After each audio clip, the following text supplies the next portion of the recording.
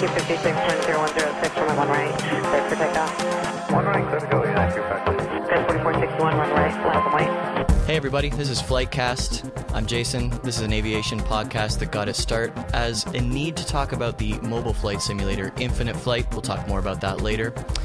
With me in the Flightcast virtual recording booth, as always, is the very beautiful Mark Skyhawk Heavy Denton. Hey buddy. Hey buddy, what's going on? Now, I don't know about beautiful. I mean, I'm damn good looking, but beautiful, that's just kind of a stretch. Man. Beautiful inside and out. Well, I'm good looking inside and out. I just don't do well with beautiful. All right, well, fair enough. Listen, Mark, we have to once again remind our listeners about Warbird Weekend. I know that yes. It's been several reminders now, but we're just going to go ahead and do that until we get into October. We will be live at PDK in Atlanta, Georgia for Warbird Weekend 2017. And we just got our schedule actually today as we're recording this. So guys, please tune in to our blog, log in, click over to whatever they say. That's at flightcast.audio/blog. And there will be a post there with our full schedule. And I'm really excited. We've got some commemorative Air Force Dixie Wing pilots. We've got the two of the Tuskegee Airmen. Yep, two of the Tuskegee Airmen. We've got a couple of guys from the, now help me out, Mark, with the 3G Aviation Media, I think? That's yes, what they're called. 3G Aviation Media. They'll be there conducting a aviation photography workshop. Yeah.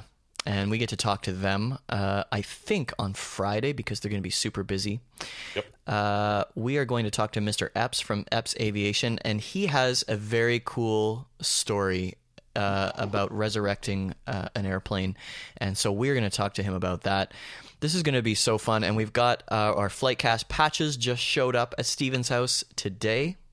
And so they look great, and we're going to be handing those out. So make sure you stop by our booth, say hello, come get a break from the sun in the hangar, which is where we're going to be.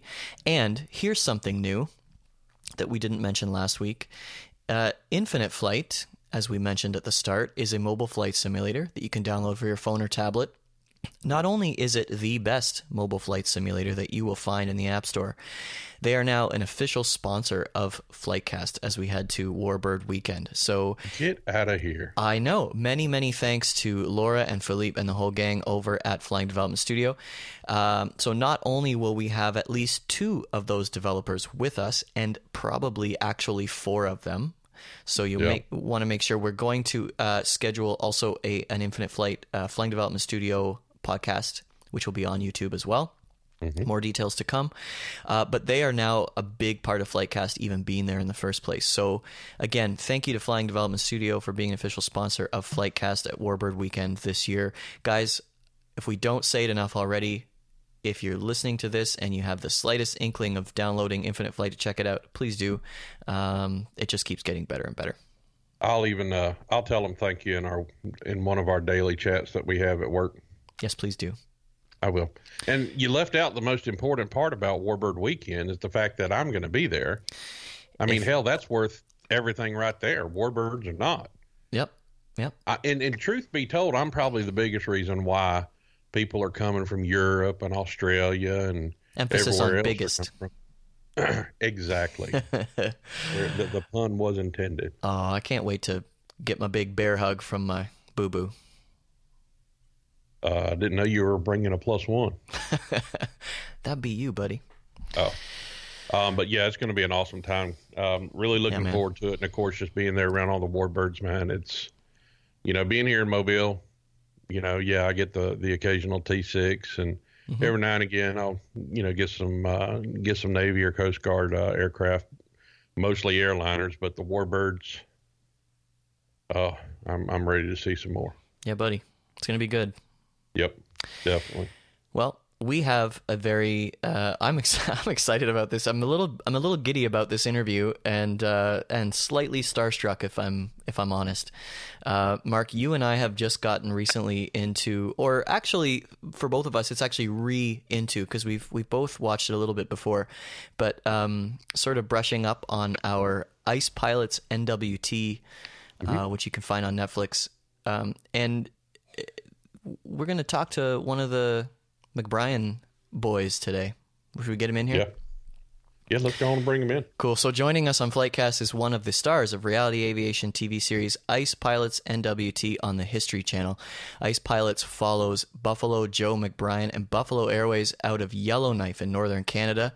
And Mark, it is cold up there. You think it's cold where I live? It's cold in Yellowknife. Man, I mean, it looks cold probably to people like you, but to me, hell, the only difference between me and a walrus is I don't have the tuskies. That's it. So I'd probably still be out there in shorts. Probably. Well, listeners can also tune into a few seasons on Netflix. I believe they're in their 6th or 7th season on the History Channel. With us via Skype is Buffalo Airways General Manager and the youngest McBrien son, Mikey McBrien. Mikey, welcome to Flightcast. Well, Mark, Jason there. Thanks for having me. How am I coming in? You guys hear me? I'm all the way in Yellowknife? We're reading you loud and clear, all the way over here in Ontario and down in Mobile, Alabama. Right on. Man, thanks for joining us. And I think just to get the ball rolling here, I think for many fans of Ice Pilots, the burning question is this. How did you get away from Joe long enough to be able to do this? There we go. Yeah. Luckily he flew to Hay River tonight on the DC-3, which is his normal flight. So I'm what you call unsupervised right now. Ooh. Oh. Excellent. Wow. Are you at work? No. Luckily, no. I'm at home right now. Okay. Just had some pizza pops and ready to do some podcasting. That's right. Awesome. Well, appreciate you making time for us. Is Buffalo Joe as difficult to deal with as they make him look on TV? Sometimes. Like, the honest answer is sometimes. Yeah. If the one thing about television is television loves dramatic time, and my father does have his fair share of dramatic time. Not always, but when he's happy, it makes bad television. So it's good that he's always cranky. Okay, so when he's happy, does he just have this nice, calm demeanor and isn't stays quiet? No, he's a character. He's larger than life in a lot of ways. Yeah. He's been his own. He started Buffalo Airways in 1970, so it's going to be 50 years here, and just 3 years from now. So he's never had a boss in like 5 decades. So he doesn't. I think the human interaction sometimes is lost on him. But he does an amazing job. But he also lets you know if you're not doing an amazing job. Right. Yeah. He doesn't beat around the bush. No, definitely not. He's probably the most American guy I know for a guy born in northern Canada. Right on. That might have been an insult for you on you, Mark. Well, no, but I told you all along. I mean, that's one thing that's the kind of person that I love, is because I'm just a straight shooter. I don't beat around the bush. I plow through the damn thing. That's very true. And so that's the kind of person that I appreciate. And when you're watching the show and he's being a hard ass with with these guys that have moved up from rampy to flight attendant and all that stuff, and then they're finally getting into the right seat, and then they're nervous as hell about flying with Joe. That's when I would probably be at my most comfort level, my highest comfort level, because you're there with somebody who's going to tell you straight up how it is. Look, what can I work on, Joe? You need to give up your pilot's license. That's what you need to start on. You suck. And the one thing people don't realize that much is, like, my father's been flying the DC-3 since 19. Oh, geez, it's either 68 or 63. I know he bought his first one in 78. Yeah, it might have been 70. Yeah, 78. Yeah, you're right. So he has always had to fly with the greenest, 23-year-olds. So these 23-year-olds he started flying with are retired now. Wow. And he's currently flying with the 23-year-olds. So his entire flying career has been with the most junior co-pilots. So it's kind of this weird thing, because as a pilot gets better, they either become captain of the DC-3 or they move on to a C-46, a Lockheed Electra, DC-4, CL-215, all the big ones. Where my father's, he's just happy in his seat. So that's what probably keeps him young, is chasing chasing the mistakes of these young guys. Unless you're somebody like Scott and you're 7 foot tall, and you just have to go straight to the 46. Yeah, old Scotty Blue. Yeah, he couldn't fit in the DC. Old Scotty. Yeah. So, Mikey, talk to us about how you started with Buffalo Airways. Obviously, it's a family thing. Did you start out wanting to be a pilot, or was that never really on the radar? Initially, yeah. I went to flight school and flight training when I was 14, and I wasn't very good. And then I was a mechanic. I was an automotive mechanic. And then I was an aircraft mechanic, and again, I wasn't very good. My brother, Rod, is the mechanic of the family. But I was good at talking. So we had a manager that quit, got up and just left. And basically the phone was ringing for charter sales. And so I just picked up the phone and I started talking. And that's where I fell into. Because the one thing I always wondered was why the airplanes were flying. It's very simple to figure out, that an airplane needs to be fixed, and it's very simple to figure out how an airplane flies. But customers that are paying hundreds and hundreds of thousands of dollars to fly these airplanes and to be paying us to fly the airplanes, I always found that fascinating, and so that's where I kind of lean toward the business end. And I'm just lucky I have the ability to talk, and then everything else sucks. So really the family said, listen, man, you're just a turd out there, but you got a big mouth, so we're going to put you in the office here. Yeah, basically, yeah. And yeah, that's how it is. It's quite funny. My father is actually the only member of my entire family, except one cousin, that has his pilot's license. And everyone does in a different job. We got accountants and I would like to say lawyers, but probably more people that need lawyers. But yeah, there's we all do something different, which is kind of a necessity up here in the north, because there's not a big talent pool. The territories is twice the size of Texas, and we got 40,000 people. So you get when you get stuck good at a job, you kind of stuck there because there's no one going to be able to replace you. Yeah, and speaking of stuck, do you feel stuck when you're up in Yellowknife, or is it just that's home and that's life and you love it? Or how does that being in the north like that? How do you feel? Well, it's not for everybody. In fact, it's probably only for about these 40,000 people that are here, maybe even less. It's different because I was born and raised in a town called Hay River, which is 120 nautical miles south of Yellowknife. So that's all I knew. Going to McDonald's and KFC was this huge event. It was a once or twice a year event. And so everything seems so amazing to me. Even shopping malls and movie theaters and all that stuff just was so cool. But on the flip side is you get really addicted to just doing whatever you want. And that's what the North gives you. The North gives you the freedom to just do whatever you want, which is the side effect of being so lonely up here. Right on. So basically, I've got over 15 years experience working on the ramp. So if y'all have an opening, and if that holds true that you can do whatever the hell you want, then maybe I need to move up there to the Northwest Territory. Oh, you'd love Corey Dodd, our one mechanic. Race and jet boats. He's got a Barrett 50 cal gun there. They go around and drink beer and shoot propane bottles. Yeah, now you're speaking Mark's language.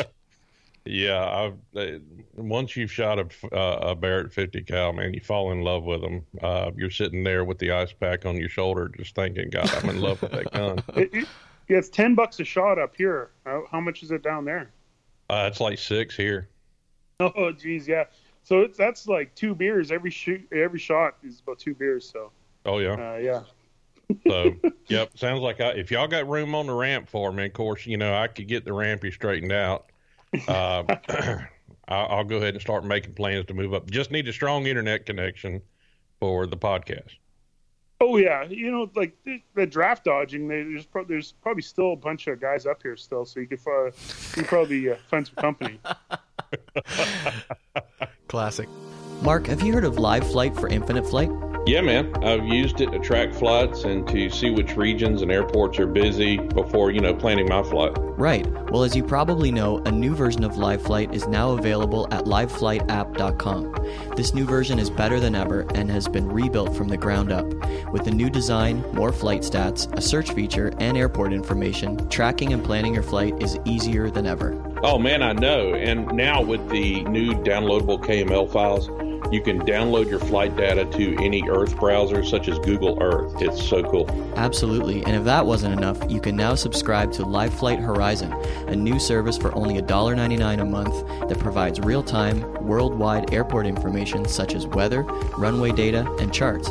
It also allows you to search for flights, active ATC frequencies, and airports. And as a LiveFlight Horizon subscriber, you'll also get much longer online sessions, and you'll be helping Cam to keep developing and improving this great app. So guys, make sure you head over to liveflightapp.com to give it a try, and also subscribe to LiveFlight Horizon. It will make your infinite flight experience so much better. LiveFlight is now available in the App Store for iOS. And now back to the podcast. So Mikey, how did the History Channel become involved with you guys? How'd that come about? It's a little bit of a long story, but I was in marketing class in Red Deer, Alberta. I was going to college down there, and I got a call. Just my cell phone was ringing, and it was a Vancouver number, and I picked it up, and there was a producer named David Gulson phoned me up and said, "Do you want to be on TV?" And I was like, "Sure." And what this backstory was is he worked for the CBC, the Canadian Broadcasting Company, and I think he did a radio interview with my father in the 80s. And he just happened to pick up the newspaper and seen that we were still in business and was blown away by it, tried to get a hold of my father. And my father doesn't want anything to do with television or people that are, outside of his realm of customers. And so he told him to F off a few times, and somehow he got my cell number, and that's when he called me. And then so I flew down to Vancouver, and we made a deal. And on my spring break, all my friends were going to Mexico. I flew back up to Yellowknife. We shot the pilot episode, and then we went back. And then when I graduated, I grabbed the camera crew, and we went and started, and that's how we got season 1. Wow. That's awesome. And how did your dad react to all this happening? Well, the funny thing is I didn't really tell anybody. I told everybody it was a school project, and in the North, everybody is kind of different. So when there's cameras around, people just kind of ignored them, which makes the best television. When people start acting towards the camera, it becomes different, right? So, it was so cold, it's 40 below out, airplanes are breaking down, customers need their stuff. No one cares about a camera. And so that's what really happened. It took about 2 months before I really told everybody this was most likely going to be a national TV show, not even thinking international. Wow. So cool. So you got people calling you, asking if you want to be on TV down here. Hell, if we want to be on TV, we're standing there with our buddies, and we're like, "Here, hold my beer, watch this." You're shooting rounds off into the hurricane, is what you're doing. Oh yeah, or streaking through downtown, and the cops, next thing you know, you're on TV. Oh man, Cops! I would love to be on Cops. If they need a cameo, I could do something. I'm trying my damnedest to get on there, but I just can't get in. I just can't do it. Oh man, growing up, we had the Detroit feed for like NBC and ABC, and like the live high-speed chases were always my favorite. There was just like breaking news, we interrupt this episode of Will and Grace for this high-speed chase, and I was like, this is awesome. So what season are you in? You're in season 6. Is airing right now, I think, or what on the History Channel? So what actually is, we finished up season 6, which aired almost 2 Februarys ago. So we've actually wrapped the show here for about 2 years. Oh, okay. Like the series is done. Yeah, the series. What we did is, of course, we're always like we did. I think we started filming in 2008, And then we filmed. We went right to February 2015. I think was the last episode that aired. And then of course, we're always trying to figure out a way to get back on. But the crazy thing is this Netflix putting season 1 and 2 in Netflix. That was only like last. Oh geez, I think that was like November last year. Okay. And that really blew it up, which Yeah. was cool. Yeah. Because the down in the States they never got the show regularly like Canada, UK, New Zealand, Australia, Germany, and like Russia had the show pretty consistently. And then in the States it was really fragmented. We were on National Geographic, the Weather Channel, and just kind of bounced around.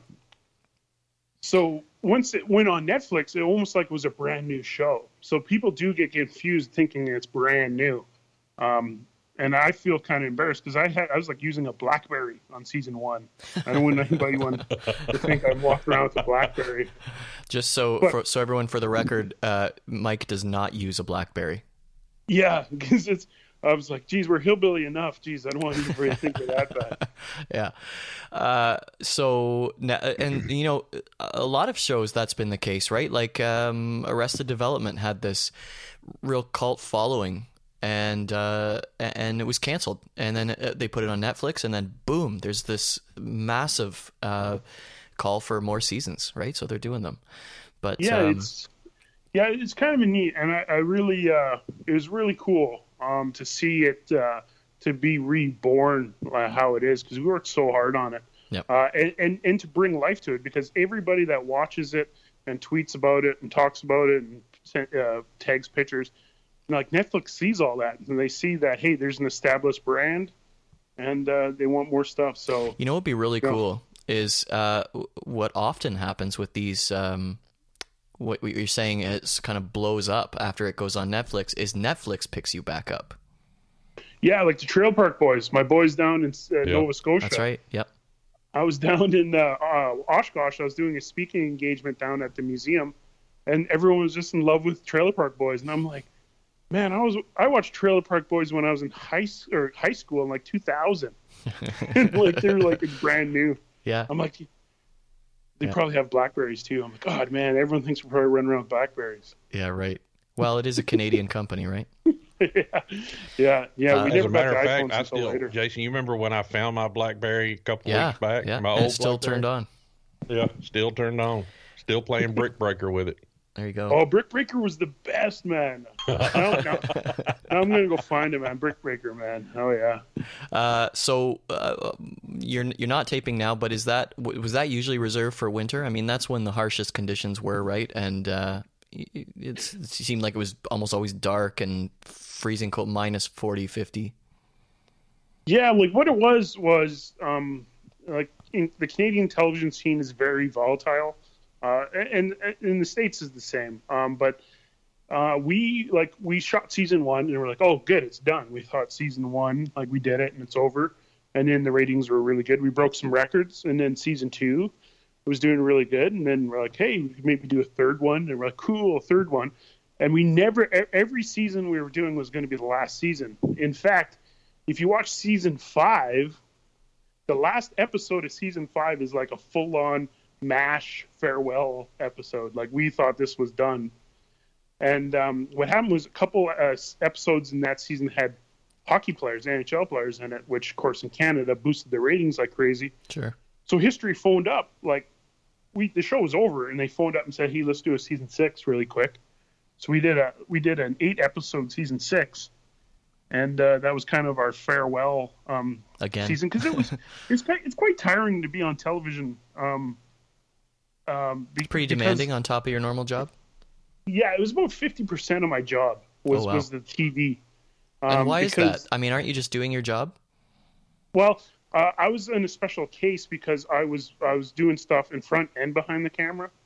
So there was, at any given time, we had a small crew. We had about 5 people filming, and so having 5 people in the hangar, always constantly looking for stories, and logistically of cameras and mounting and all that stuff. Rigging up the airplanes and things like that. Takes up a lot of time. And then the media, the social media, the standard media, the interviews.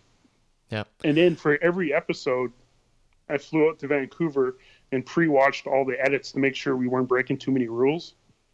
Oh, and if there okay. was something like to vet the episodes and make sure there wasn't some glaring. Okay, so yeah. So you don't want the Transport Canada watching an episode and going, "Hey, they're breaking more rules."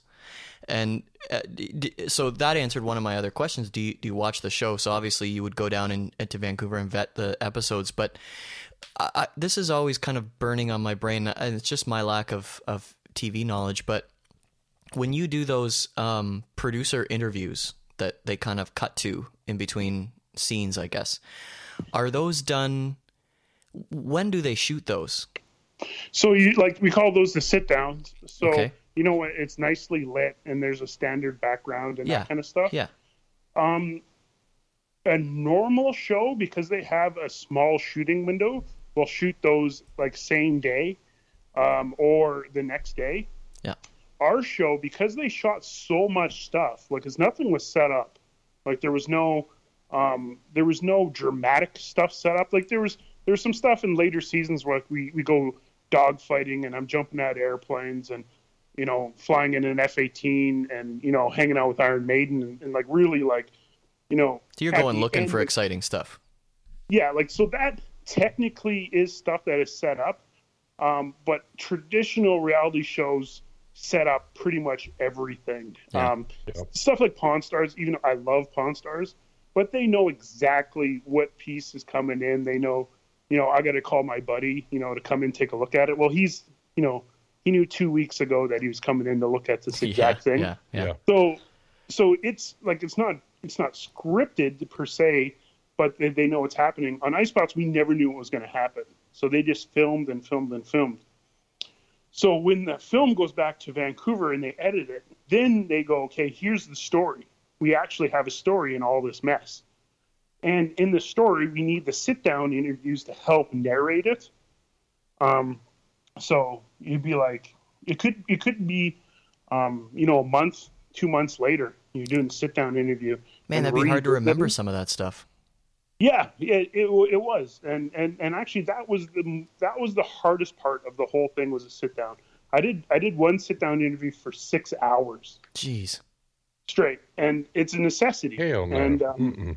And so that's something people don't see or know, but. I know a lot of people on a lot of other shows. In fact, I do some consulting for people that, are going to be on television and what to expect and everything. And Ice Pulse was a very rare situation because most times a TV show shows up and they become the main source of revenue for the business, like Pawn Stars, West Coast Choppers, Orange County Choppers, American Pickers, Inked probably. Like Inked, Swamp People. All these companies are just minor companies. All of a sudden, you get guys throwing tens of thousands of dollars per episode. You no longer work for that company; you're working for the TV show. Yeah. Where we're opposite. That Electra burns 5,000 pounds of fuel an hour. Yeah. And there's no Canadian TV show that could pay that much. So, what that did was it put the power back onto the company and to the people, and so that gave this it kept it all real, because we're not actors and we're not. If anything, Scott Blue and I hammed it up, Sure. But that's the secret. What kept it real was at no point was the show in charge from a financial standpoint. They had creative control of what they were going to show, but they never had that amount, and neither did they want that. Right. But and that's also, how it should be, honestly. When you're doing a show like that, and it's, the reputation of the company, you definitely want to have the control of that yourself as the company, not the TV company itself. So I did a lot of research, of course, and I idolized Jesse James from West Coast Choppers, and I seen how it can turn negative, because he was making tens and tens of millions of dollars on his merchandise. directly related to him being on television, and it basically drove him crazy. It drives everyone crazy at the end, right? So researching what happens to Ozzy Osbourne and like Gene Simmons, all these guys that had the rally shows, I went and watched everything and taught myself what to expect and what to watch out for, and to keep it as real as possible is the key. Yeah, well, it sounds like you did you're doing the right thing and not letting it take over your life, which is good. Yeah, sometimes my pocketbook was, I wish I would have sold out, but ultimately it was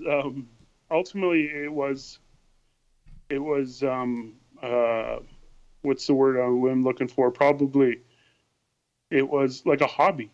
It was a very cool hobby because I knew that a lot of the mechanics and pilots are not from Yellowknife, and their families all around the world never really get to visit them or see what they do. And after the money's all spent and the airplanes are all in museums, this TV show can live on as a piece in time that if it wasn't recorded, it would be lost. There's been so many amazing Northern Airlines, and really what's left now is just a dusty old book and maybe some matchbook covers, and that's it. That airline's almost lost to history. Yeah. So that was kind of a driving force between I wanted to document it for posterity. So, in 100 years when we're all dead, maybe some futuristic 16-year-old kid will fall in love with the DC-3, and that would be amazing. Yeah, very, very cool. Well, I'm too stubborn to die, so I'll still be around in 100 years, preserve your legacy, and I'll be more than happy to to broadcast that for you guys and just really push it. And see what we can do. Mikey, let's move this along. I want to talk a little bit about the company. Let's talk about Buffalo Airways fleet for a second. I'm sure it's similar to what you had on the show. What are the biggest challenges to having a full fleet of older aircraft for the most part? As you can imagine, just the regular challenges like any aircraft up here. But when you talk with warbirds and vintage aircraft, the mechanics, the physical guys putting wrenches on the aircraft every day is what keeps it all going. Not to diss pilots or anything, but you can train somebody in a couple weeks how to fly the airplane, especially if they have similar experience. But it takes years and years and years and even generations to train good mechanics. Yeah. And that's why, like in the hangar, there's the same mechanics, even the same family line, like their uncle or their brother or their father worked at Buffalo Airways. And that's why they never change. It's the same guys. When I was running around in diapers, they're the same guys. Where pilots are, almost 100% turnover within 2 years. So the key answering the question is having good, steady mechanics. Okay, yeah, I wouldn't have guessed that answer actually. So it begs the question for me, and I know you guys love the Warbirds and it's kind of your thing, but why not buy some new airplanes? Well, the major there's a few aspects of that. The number one reason why today is because the airplanes are paid for. They paid for themselves literally months after buying them. But the overhead's high. The second reason is the unprepared strips. Like where we're going is 3,000 feet gravel. Right. So the only other aircraft that really do that are ATRs, Dash 8s, which again are old relatively now. They're 80s. Yeah. Get you some old C-130s up in the fleet. That'd be good. Can't. There's no, like all the C-130As and all that stuff is all military. And after a certain amount, like the DC-3s are some of the last actual military airplanes that you can use. You just convert them to DC-3s. So yeah, you can go buy a $60,000 C-130A from Yuma, Arizona, but you won't be able to make any money out of it because you can't have a commercial license with it. Wow. So Baslers are about, to get everything ready is about $10 million US. Jeez. For an airplane that can like the 46 can do the same job, but the fuel is an issue. We do run Baslers in the summertime. We rent them or we lease them from Ken Bork. So it is a multi-stage problem. The airplanes that actually can do the job, like a civilian Herc right from Lockheed's about 90 million US right now, to do a job that you're lucky to make, nothing really. It's like we're operating at around like a 10% margin. Oh, so wow.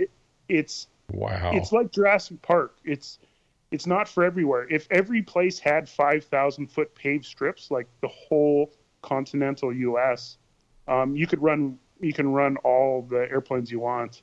But it's just this Jurassic Park area where it's strips. Everything's so far away and it's low yield because you're flying 600 miles to a town of 300 people. So you can't have a $10 million airplane doing that trip efficiently. So there's a whole bunch of mix. Saying all that, if my father wasn't here, there'd be none of these airplanes. Yeah. So a lot of the things is his drive. But it's you can send scientists and philosophers and psychotherapists, and they still wouldn't get a good answer because you got to be a little bit crazy too. So you got to add in the crazy factor. Cool. So, Mikey, your dad is pretty notorious for circumventing the rules to get the job done. And in 2015, CBC ran a story that indicated he would have to step down from the day-to-day operations because of a suspended operator certificate. So, and that's probably just one of many. Now, not to shed negative light on your dad, because he's done so many amazing things for both aviation and for Buffalo Airways and for the people of Northwest Territories. But how do you balance the fact that he's your dad and he's the owner who's getting himself into this trouble? That's the $1 million question, and that's why there's a TV show. Right. Yeah, okay. Good answer. If we're all holding hands, singing songs and drinking Kool-Aid, it'd be 6-minute show.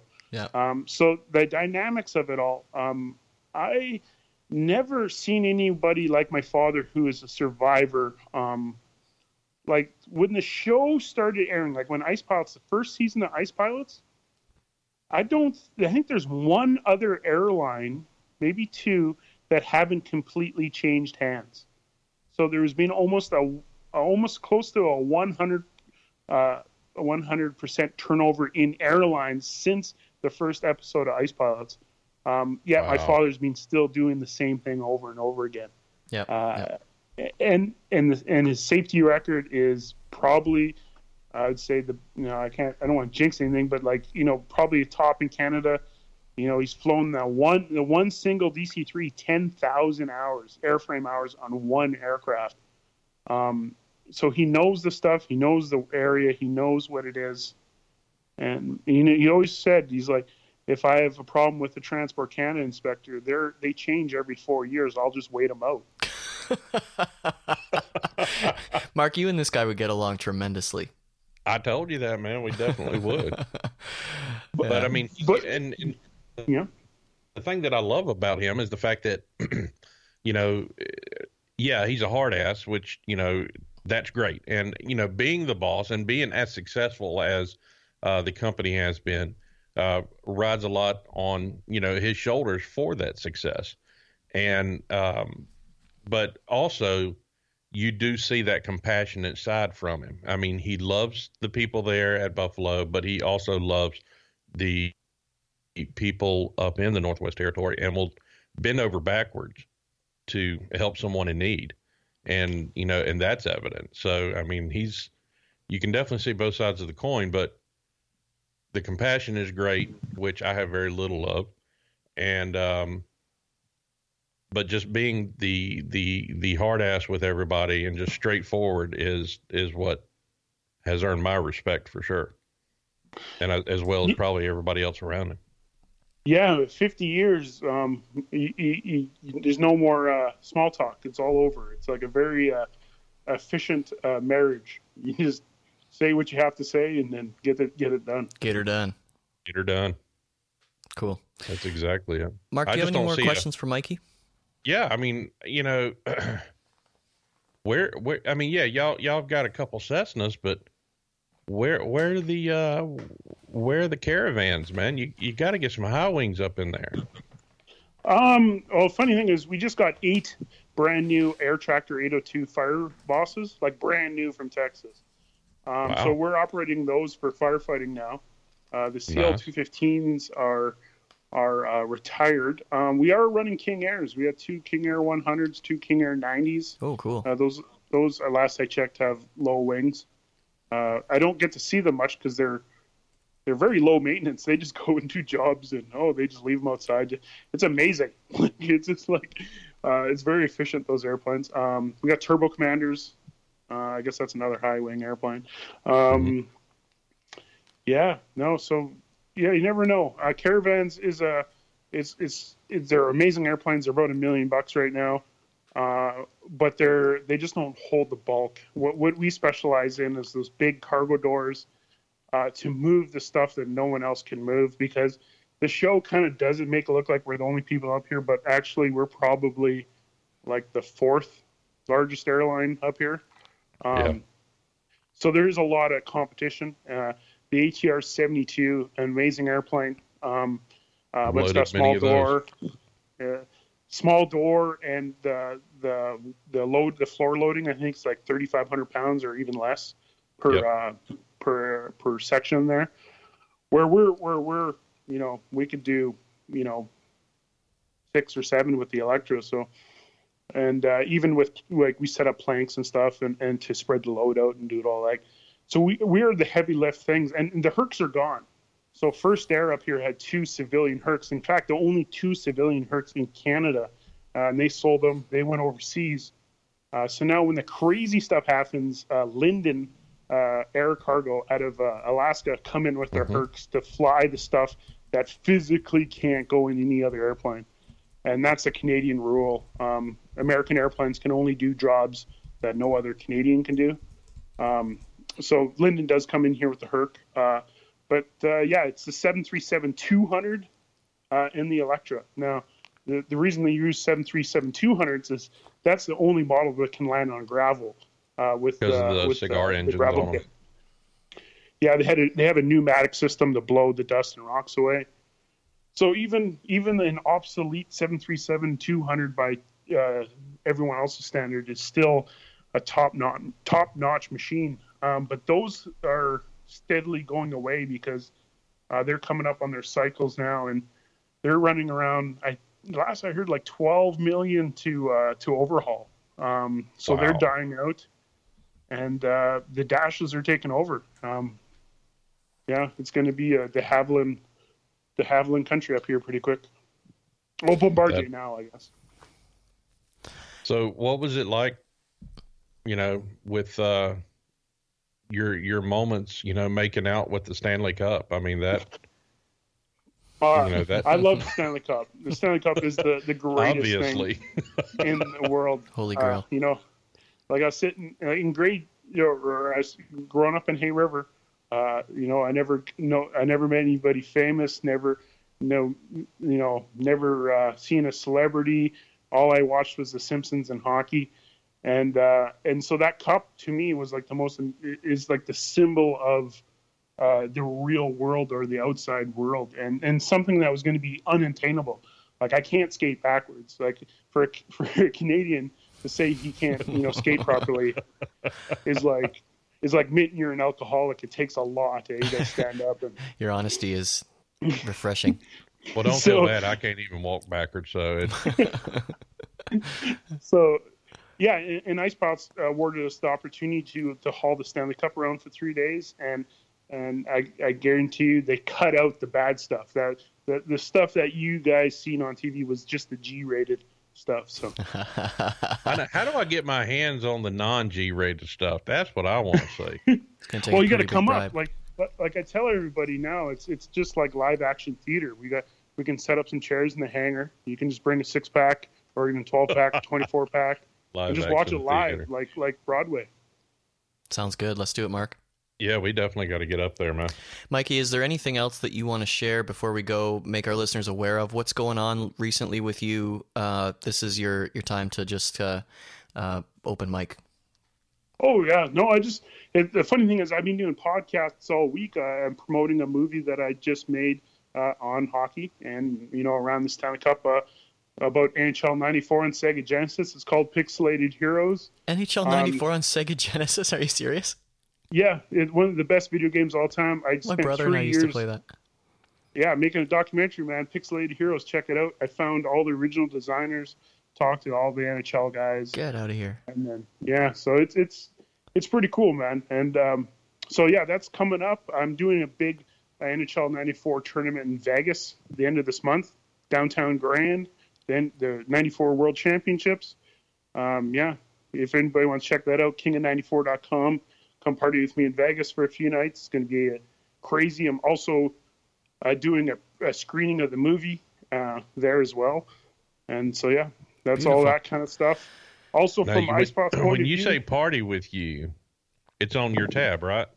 You're the star. We'll see. Like whoever is left standing, I guess we'll have to pay. So. Because I have to drink a lot to maintain my figure, so it's going to get up there. Oh yeah, no, we can go toe and toe. We can have an international incident over there. Sounds like it. That's a challenge. I'm on my way.